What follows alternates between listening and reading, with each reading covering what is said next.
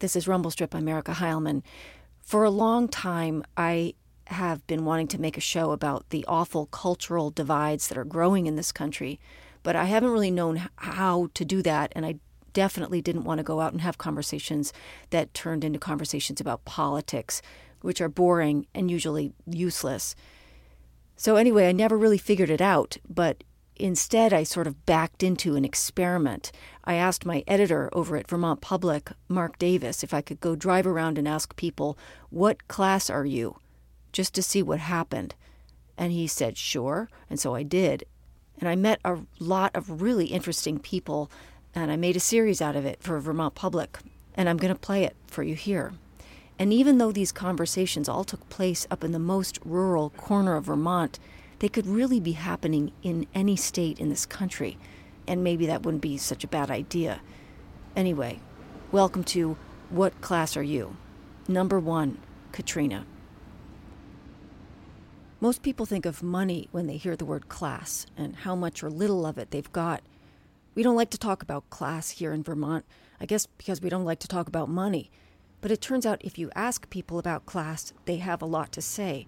And it also turns out that a conversation about class often acts as a back door into conversations about political and cultural divides. Anyway, a couple weeks ago, I drove around in the Northeast Kingdom and asked people what class they are. My last stop was Olney's General Store in Orleans, right across the road from the Ethan Allen Furniture Mill. There were some people sitting out in the front of the store talking and vaping, and when I walked up and asked if I could ask an awkward and probably offensive question, Katrina Patrick said, absolutely, pull up a chair. Katrina Patrick works at the General Store. She was born and raised in Newport, Vermont, and here's some of what she had to say. If I asked you what class you are, what class are you? I am working class. Okay, what does that mean?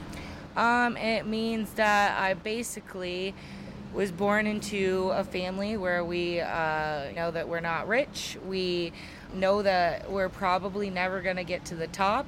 We're here to make sure that the rich people get what they want in life, that they are going to be able to get their McDonald's. We are specifically here for a purpose to keep it running. Who are rich people? I mean, they can spend money without thought. I mean, I work here at the General Store. You can tell when somebody comes in and by how their stature is, how their demeanor is, by the amount of money that they're spending. They'll never know how hard it is to just pay your rent. What would you assume that they assume about you? Well, I know that, I get food stamps, and I think they would think that would mean that I don't work hard enough. They think we're lazy, that we could work harder. When you were growing up, did you have a sense of your class?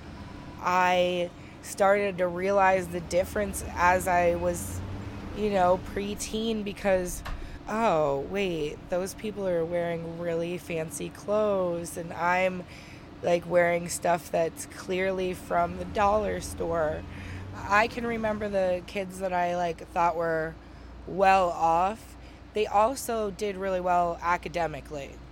I could tell that their parents cared about how they were doing in school, and they also, a lot of them partook in extracurriculars, which I did none of that. But yeah, kids that had things going on. I mean, maybe some of them weren't rich, but maybe some of them were a little bit above working class, where their parents weren't always at work and telling them, fix your own dinner tonight. Maybe they had moms that were fixing their dinner every night and having them sit at the table and tell them about how their days went, Do you have friends who are not in your class? No. I would love to, but a struggle in my own life is that I've never been able to acquire friends that are of a higher stature because of the disconnect. When you're born, your destiny is almost set forth for you, depending on who raised you.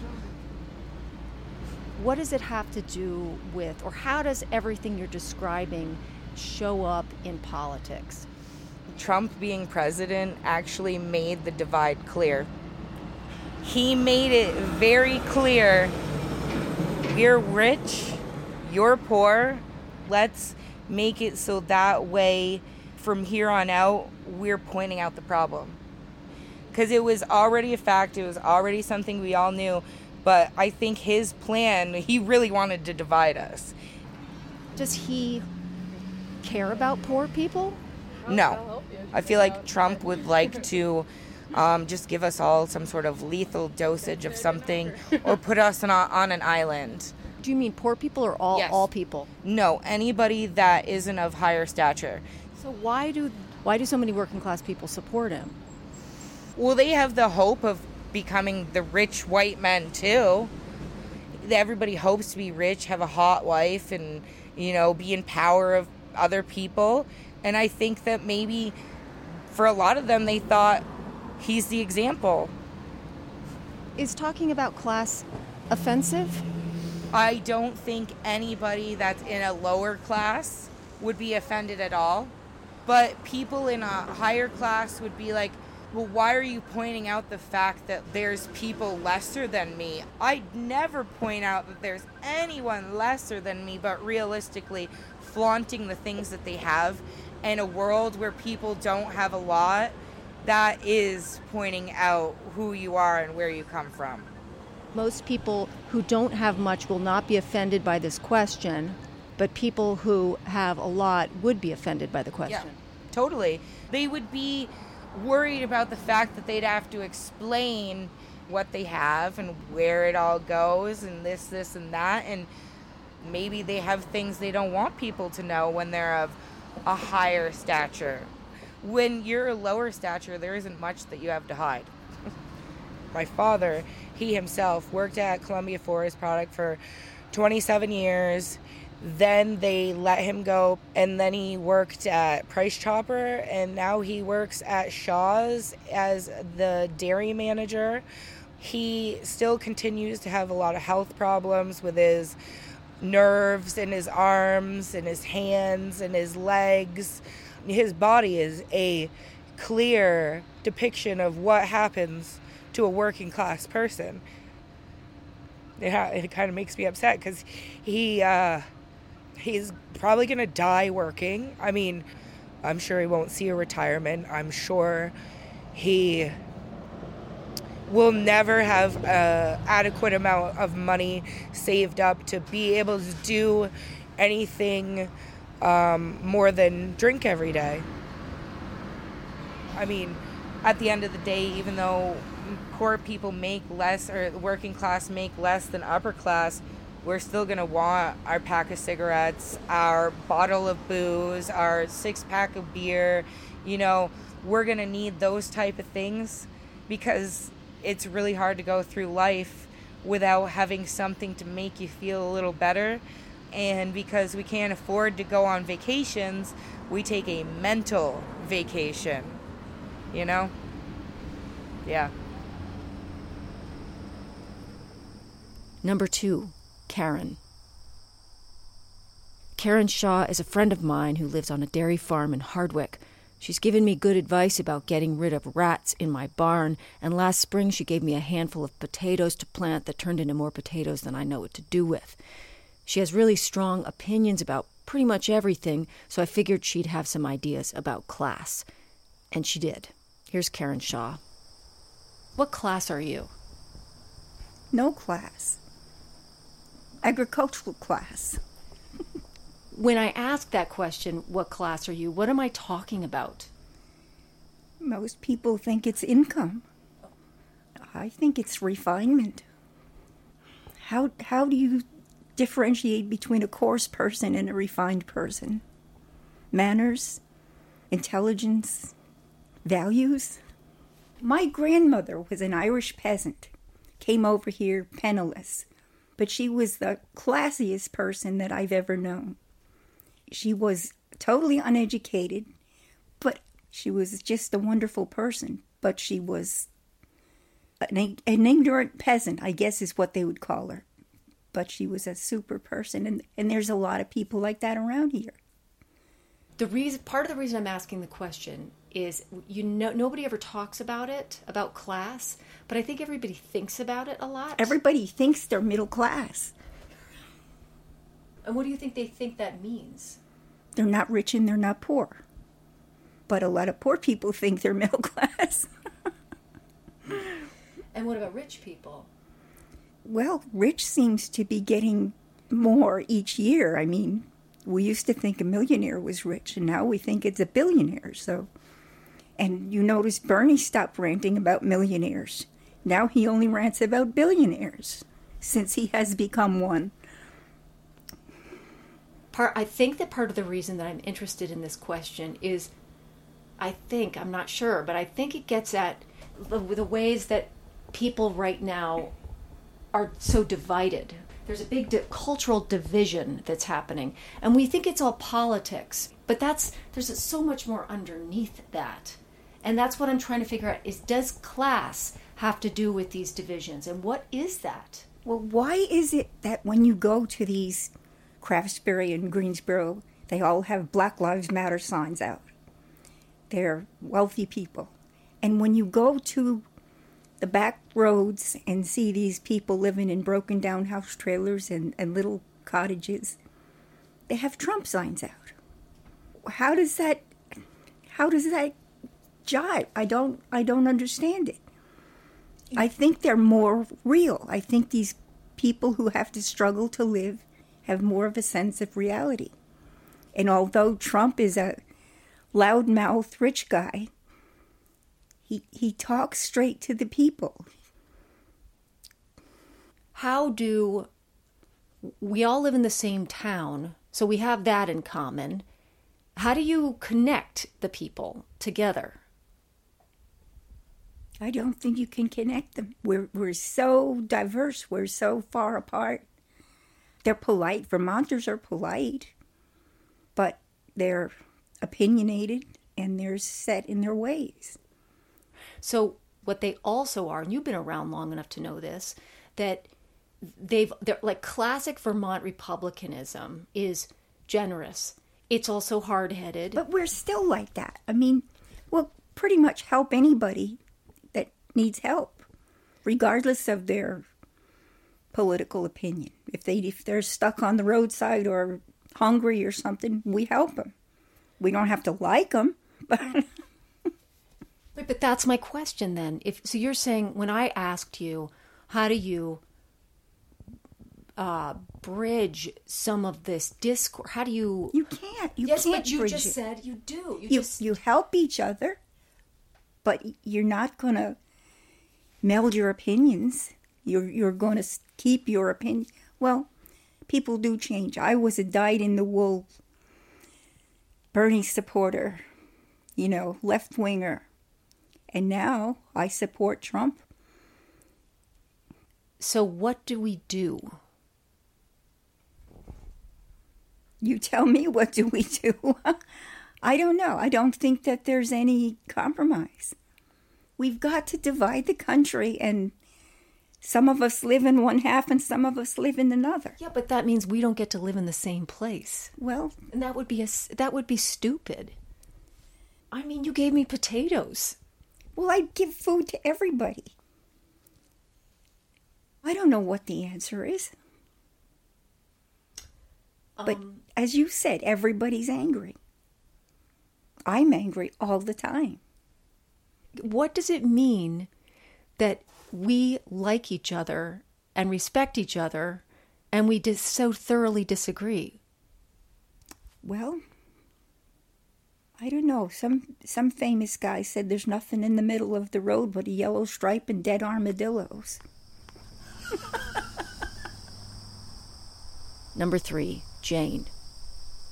Jane Greenwood ran a sawmill in Sutton for 25 years. Now she's a carpenter and a logger. She's got 3 cows and 50 broiler chickens and 12 laying hens, and she grows most all her own food.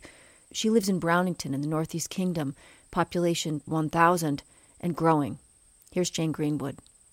What class are you? My immediate response to that would be the working class. I mean, I ran a sawmill, and worked hard and earned a little bit, and grew up on a dairy farm where we did the same. However, I'm fortunate enough to have had parents who were college educated and fairly worldly from a rural Vermont farm way, but they managed through their lives to always have a hired man so that they could go off and do some things more globally. I mean, they went to France even once, and that's unheard of when you got 90 cows you got to milk twice a day. Therefore, I inherited some of that worldliness. I was encouraged to go to college. I tried it, didn't like it. I knew that my education was better gotten out behind the barn or working with my hands. But I've been privileged because of my upbringing to have that exposure. And I think that puts my feet into 2 or 3 different classes. But I'm one to not really put myself into a category that way because I'm interested in all categories of life and living, except maybe opera. I never really got into opera. But I've been, and I have been beyond Burlington in my life. You mix in a lot of different you mix with a lot of different people when you're a builder, when you run a sawmill. Do you notice cultural divisions that are the result of blind spots or things that people don't know that they don't know about their neighbors, perhaps?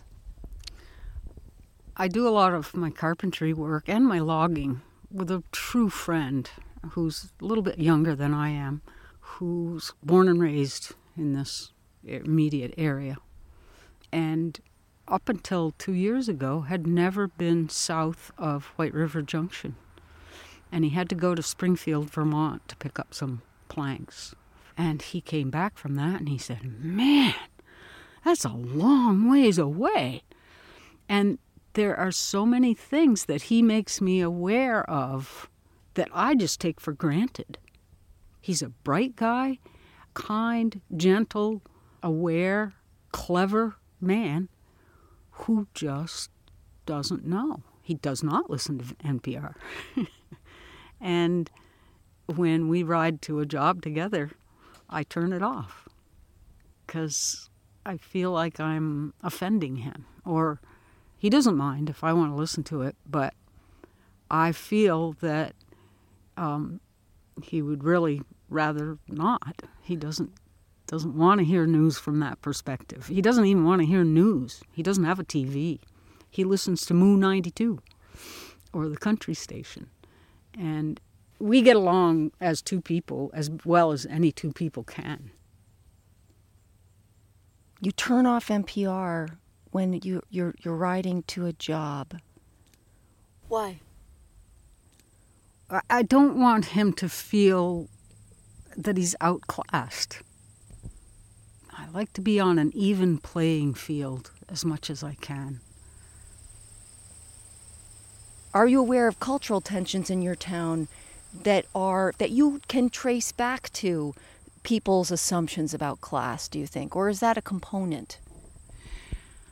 So growth is inevitable, but nobody ever goes to a planning commission meeting.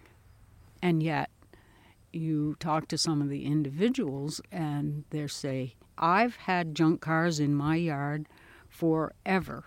And that's how I earn my income. I take parts off them. I have a garage and I use them some, or I just sell them. And nobody's going to come and tell me not to." And what I'm thinking, me the mediator, me the shoe in both ponds, is, you guys, growth is inevitable. There's going to be people coming here and they're going to buy the land next to you. And we don't have any zoning. We don't have any plans. That person could set up whatever he or she wants to, or they start complaining about your junkyard just because they moved in next to you. So if we want to maintain our independence and have what we cherish, we need to have a plan because these people are going to come. What do you encourage people who are new to the area then, or people coming from coming from somewhere else, what do you encourage everybody to do to make that relationship work?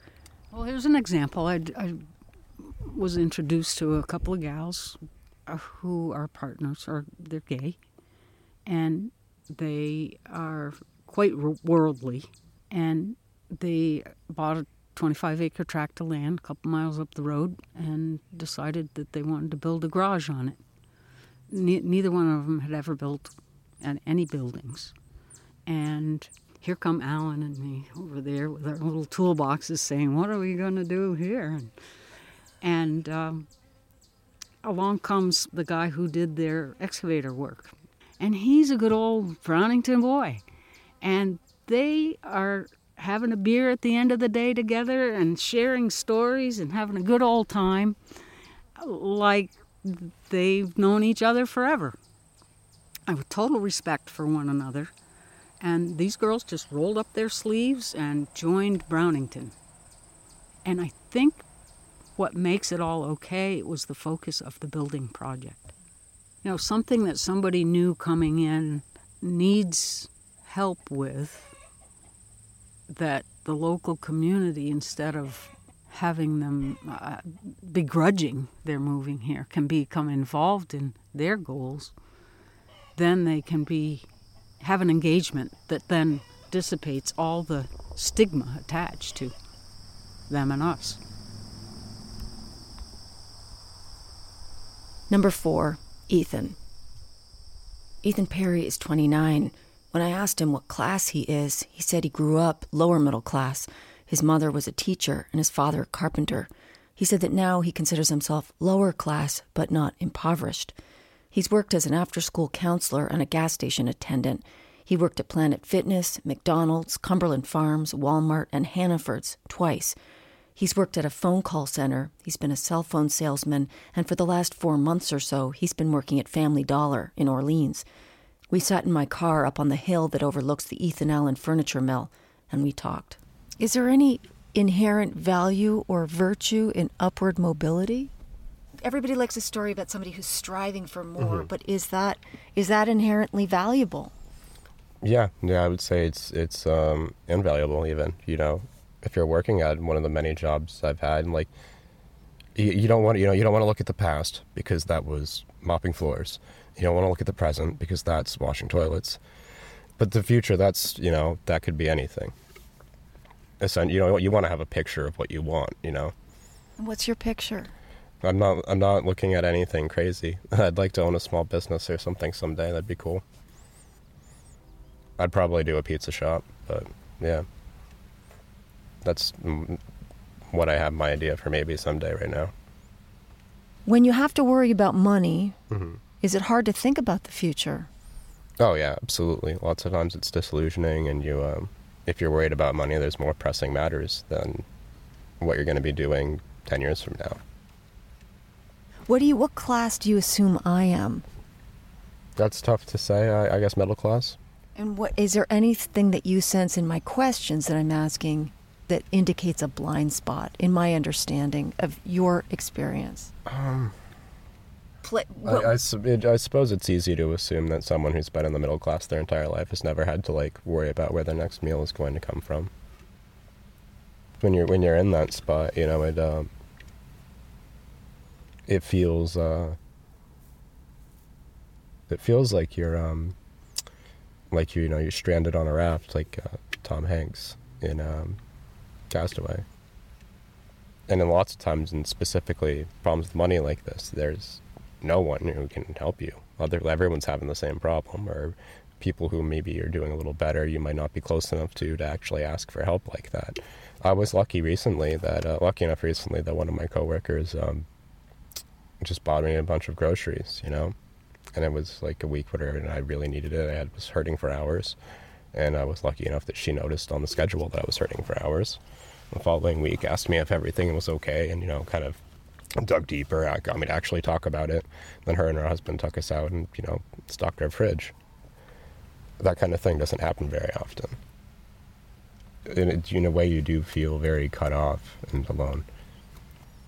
At the mercy of the elements, I suppose would be the best way to put it. Is there any anger? Yeah, there's anger associated with that, absolutely. But it's almost always unhealthy. It's something that I have to keep a constant look at, especially when I'm at work and I'm cashing people out. I'm seeing how much of their food stamps people spend on candy and junk food and soda. I see the difference in how much people with even a kid receive compared to just me. I barely ever have over maybe $200 on my food stamp balance. Especially if it's one of those days, like I said, where I don't know where my next meal is necessarily coming from. I'm trying to save change people didn't need so I can grab the Hot Pocket or something. And then someone cashes out buying junk. People who have not had to worry about money, what do they maybe not even know that they don't know? It seems like there's this assumption that you can just save money. Just don't spend money. It's like, well, you try not spending money for one single day and see how far you get. Your car's going to run out of gas. So after that, you've got to eat. And even just to be happy, a lot of people spend a lot of money just in the course of keeping themselves happy throughout the day. And it's not a lot of money, it's maybe $20. But to me, that's a lot of money. And then beating yourself up, being guilty, I shouldn't have done that. To give people some idea of what on your salary would be an indulgence. Honestly, anything I don't immediately need that isn't food is an indulgence. When I go down to Maple Fields and get my couple beers for $4 every night, that's an indulgence. That's my nightly indulgence, is that $4. I think when people have these thoughts about well, they should just save money or stuff like that, I feel like it's rooted in the assumption that these people don't care about their own socioeconomic future, and that's preposterous. There's this assumption that these people are just throwing away money they don't have because they assume the government will help them, or maybe in a lot of cases people just assume that they're stupid. And most people are just trying to do what they can with what they have, and it never amounts to enough. If you could describe your fantasy pizza shop, or if you could have exactly what you want, what would it look like?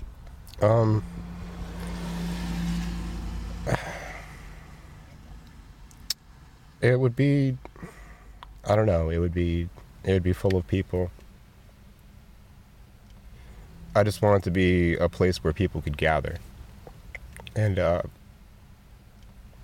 place where people looked forward to meeting and having a sense of community there.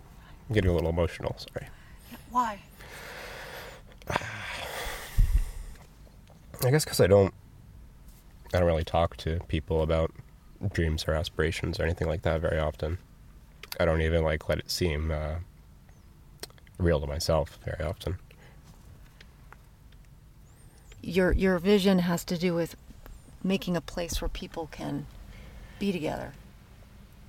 There's nothing like that around here, really. Where do people go to gather? The American Legion bar? That's sad. I look at the people that are my age in this area, and not necessarily people I know, but people that come into the store and I see around and stuff like that. And the number of them that are not doing well for themselves when it comes to drugs and stuff like that is really troubling. It's you want to say I expect better of my peers, but at the same time, there's nothing for them to do. And that stuff's easier to obtain than, a legitimate good time. At your pizza place. Hopefully someday. That was What Class Are You? Produced for Vermont Public. Thank you so much to Vermont Public for letting me share this series with the Rumble Strip audience. I'm working on a second set of episodes for this series right now. People, it turns out, have a lot to say about class, so I don't know, maybe I'll just keep asking about it. We'll see.